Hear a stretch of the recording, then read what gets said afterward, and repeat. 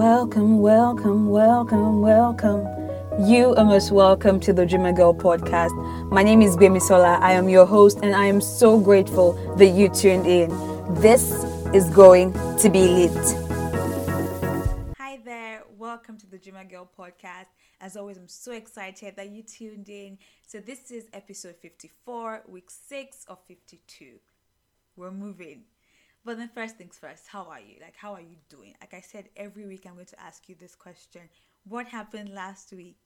What did you see happen in your life? What did you learn? How did you grow last week? What were your most dominant thoughts last week? They say that your life moves in the direction of your most dominant thoughts. So what were you thinking about most of the time last week?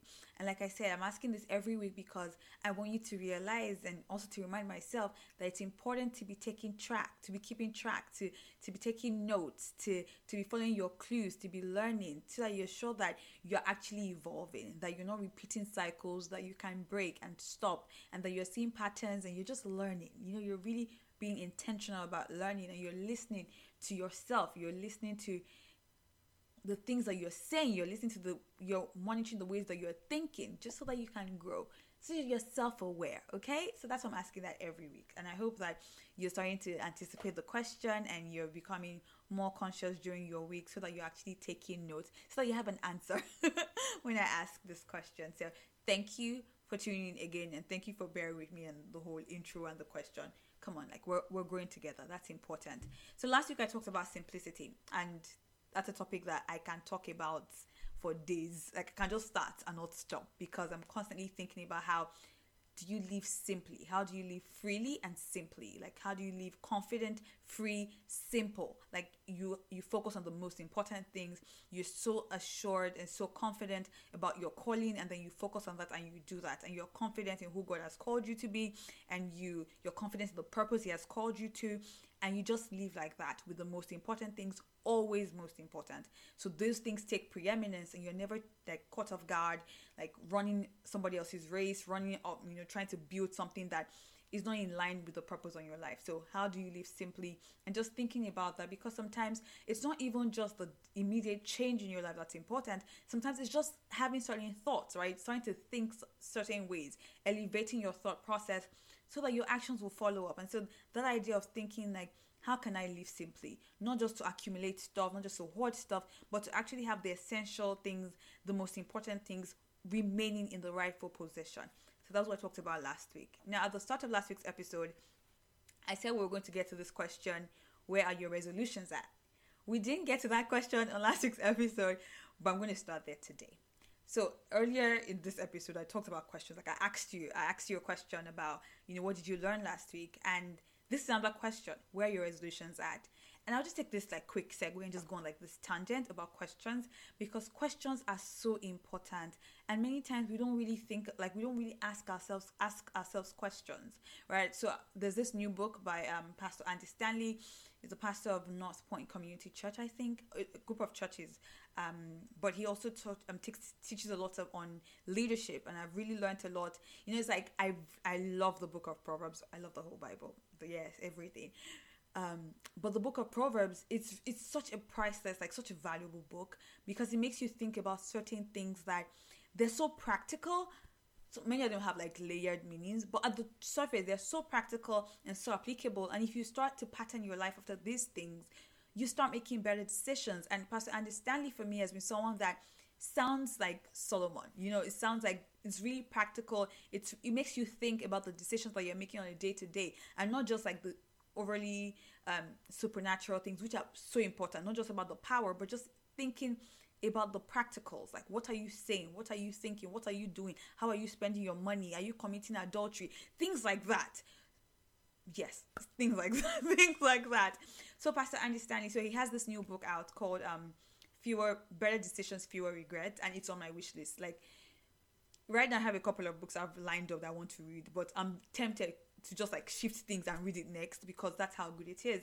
But he has a teaching, a sermon series on the book on YouTube right now, so you can check that out. And the main premise of the book, that was a long intro because I want to give you context on who this person is, and in case you want to add that to your things to watch on YouTube to really productive things to watch on YouTube. So I said all of that so that you know the context, like you know who I'm talking about. Anyway, the main premise of this book by Pastor Andy Stanley is that certain questions will help you make better decisions. We overlook the importance of asking certain questions when we try to make decisions. So if you ask good questions, you're more likely to make better decisions. And he talks about certain questions. So he talks about, I won't say all of them, but just to give you a context on why I'm so fascinated by the idea of questions. Recently, I'll say something else, but let me say this first so I don't lose my train of thought. So he talks about for example, the maturity question. And he talks about how many of us live at the edge of irresponsibility. It's like, how much can I do without getting in trouble? Like, I know that the account is not read yet. It's about to be read. Can I just like spend this on this? It's not read now. It's about to be read. Like, how much can you do? How much can you push the limit? And that's not a wise way to live. And so he talks about the maturity question, the wisdom question, that instead of just making a decision, ask yourself, is this the wise thing to do? And it's funny how there are many things that we rationalize, like the salesperson in your head tells you, don't worry, we'll be fine. It will work out. It will be good. Just do it. There's no other option. Just do it. And you do it. But if you had asked yourself right before, does this make sense? Like, asking that question would have saved you so much, because you'd have realized in that moment that no, that's not the wise decision to make. Another question that I really liked is the legacy question. And the legacy question is, before making a decision, you ask yourself, will I like to tell this story? Like, if I make this decision now, and I have to tell the story, will I have to fine tune the story? Will I have to code it? Will I have to like pepper it a little? Will I have to adjust some details to share it? And what that helps you realize is that it will save you from making decisions that you will not be proud of.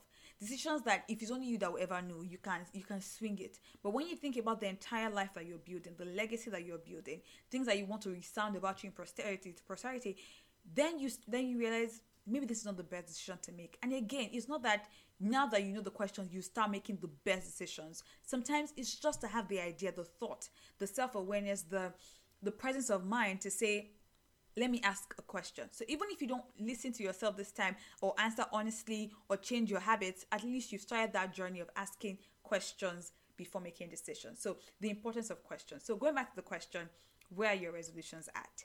And I hope that you can answer that truthfully for yourself. I know some people, because of the year we had in 2020, they didn't set any resolutions for 2021 because like, I'm not about to be tripping out here. Whatever happens, you know what? I'm just going to enjoy this year.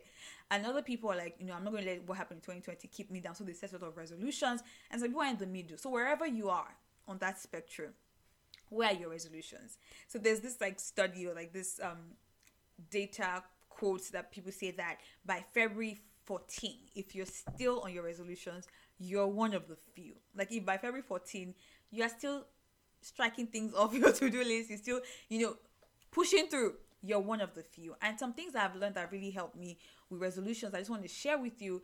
One is scheduling. Like, I can't talk about scheduling enough because I feel that we know to do it, but we just don't do it because we can't stand the honesty. It's like the same thing with budgeting your time, budgeting your money.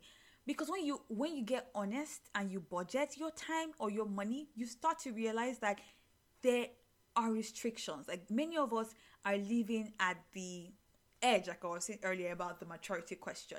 So you don't want to budget because you know in your heart of hearts that by the time you write down all the things you have to do or how you're spending your money, there's a high chance, a high probability that you are living beyond the boundaries. You're living beyond the margin. So you know that this money you are spending, you don't really have it.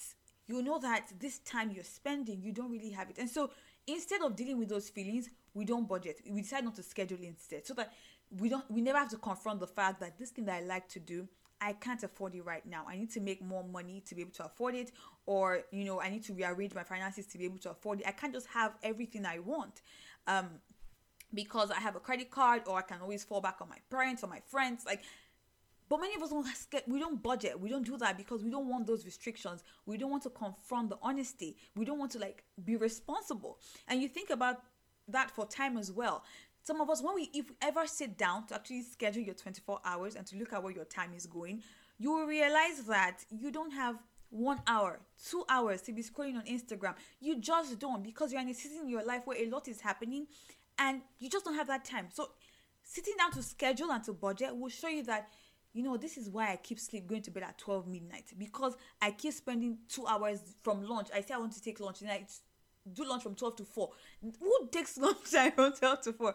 And so just that importance, like just that thing, just the idea, the importance of scheduling, I found that to be so powerful in keeping to my New Year resolutions and just goals generally, because once you can find space on the schedule, then you can get it done. Like some people, they want to read a chapter of a book every day. They want to cook their own meals and eat like really healthy meals 2 times a day. They want to work out every day. They want to pray for 2 hours every day. They want to take a walk or stroll in the evening for 30 minutes every day. Like all these things, they are all beautiful things to do. They're all great ideas, but you have 24 hours. And so if you still have work to do, if you have a family that you're raising, you have church, it just makes sense for you to actually sit down and say, where will I read this one chapter every day? Where will I put my prayer time every day? It can change, but having that schedule in front of you on your phone, on your laptop, on an Excel sheet, like being able to see that, it gives you a lot more control, and it makes you realize when things that need to be changed, you know where they will be changed, you know what to do. So I just think that if you're having troubles keeping your New Year's resolutions, it might just be like there's no space on your schedule for them right now. Like there's just no time. It's like, I will do it if I have time. Sentences like that don't yield results. So scheduling has been really powerful for me in New Year's resolutions, and most of the people that I read their content and listen to their videos seem to sign off on that as well. Another thing, and yes, in thinking about scheduling, so I found this app on Apple, and I think it might be on the Google Play Store, on Android stores as well, so you can check for Android. But I know that it's on Apple, and it's Streaks, so it's called Streaks, and it's like the Bible app, if you use the Bible app, where it keeps your streak going every time you open the app. And so the streaks is so cool that it lets you create your own activities, and so every day you just need to check in and circle that you did it that day. And of course, there's a psychological aspect of not wanting to break your streak, but it's also important because it will ask you, for reminders, like when do you want to set your reminders and things like that. So it also reinforces the idea of a schedule, because you need to be able to say, okay, at this time every day I should have done it, to remind me if I've not done it at this time, so that I won't forget, and things like that. So just scheduling and putting these systems in place that are so easy to actually do, but can have really huge differences. Now, the second thing that I think is very helpful with New Year resolutions, and this is something I actually heard someone say recently, or someone corroborate recently, like somebody said it and I was like, yes, I was thinking that makes sense. And it was this idea of who you're becoming versus what you're doing. And of course, you probably heard that because it's something that I've said a lot, or it's around. It's not new information. It's just like, are we using it? Are we using it? So who you're becoming versus who you are. And so this year, right? Earlier this year, which like it's February, but earlier this year I went to make my hair. And for the first time in a long time, stuff happened that actually got me upset. And so personality, but really the Holy Spirit, I don't get upset too easily. Like I don't really flare up. It's one of those areas of my life, one of those aspects of my life that I'm very grateful for, that I've seen a lot of growth in. So it's hard for you to really like get to me, and I'll now hold you in my heart, because first of all, like the mercy of God that I've had faith to, that I've received, I just cannot be out here feeling like I'm better, I'm on this high horse, I can't do that, I will never do that. Because there's a level of pride that is an offense, right? There's a level of pride that makes offense easy, because you think, how could you do that to me? Like I wouldn't do that to somebody else. And so because of some experiences in my life, I've gone to this place where I'm really grateful for God's mercy, and I can quickly say, given the right time, the right pressure, the right temperature, it's hard to say what you won't do. And I think that humility is so important, to know that in the right circumstances, don't let the devil jam you. Anyway, so I don't really get offended that much. And so this hair appointment went really great. But it was a hairstyle that I hadn't done in a while, or I had never actually really done like properly. So we had this nice appointment, we're chatting and talking, and I had my hair done and I left. Then I got home and realized that this hair is too full for me. It doesn't fit my lifestyle. It doesn't, like, I like big hair on people, but apparently I don't like it on my own head. So I really wanted to have it adjusted, and I kept trying to call back, right? Trying to rebook an appointment because of COVID-19, the restrictions, all of that, it's really different. So I couldn't just like walk back into the store and have it fixed to get it fixed, but I had to like book again because they had to ensure that, it's safe, with so many people, that there are not a lot of people in the store, like things like that in the shop. And so it was just really hard to book another appointment. And I kept trying on the same platform that I booked the first one, and they kept canceling my appointment. And I was getting really worked up. Like, I was getting really upset and frustrated.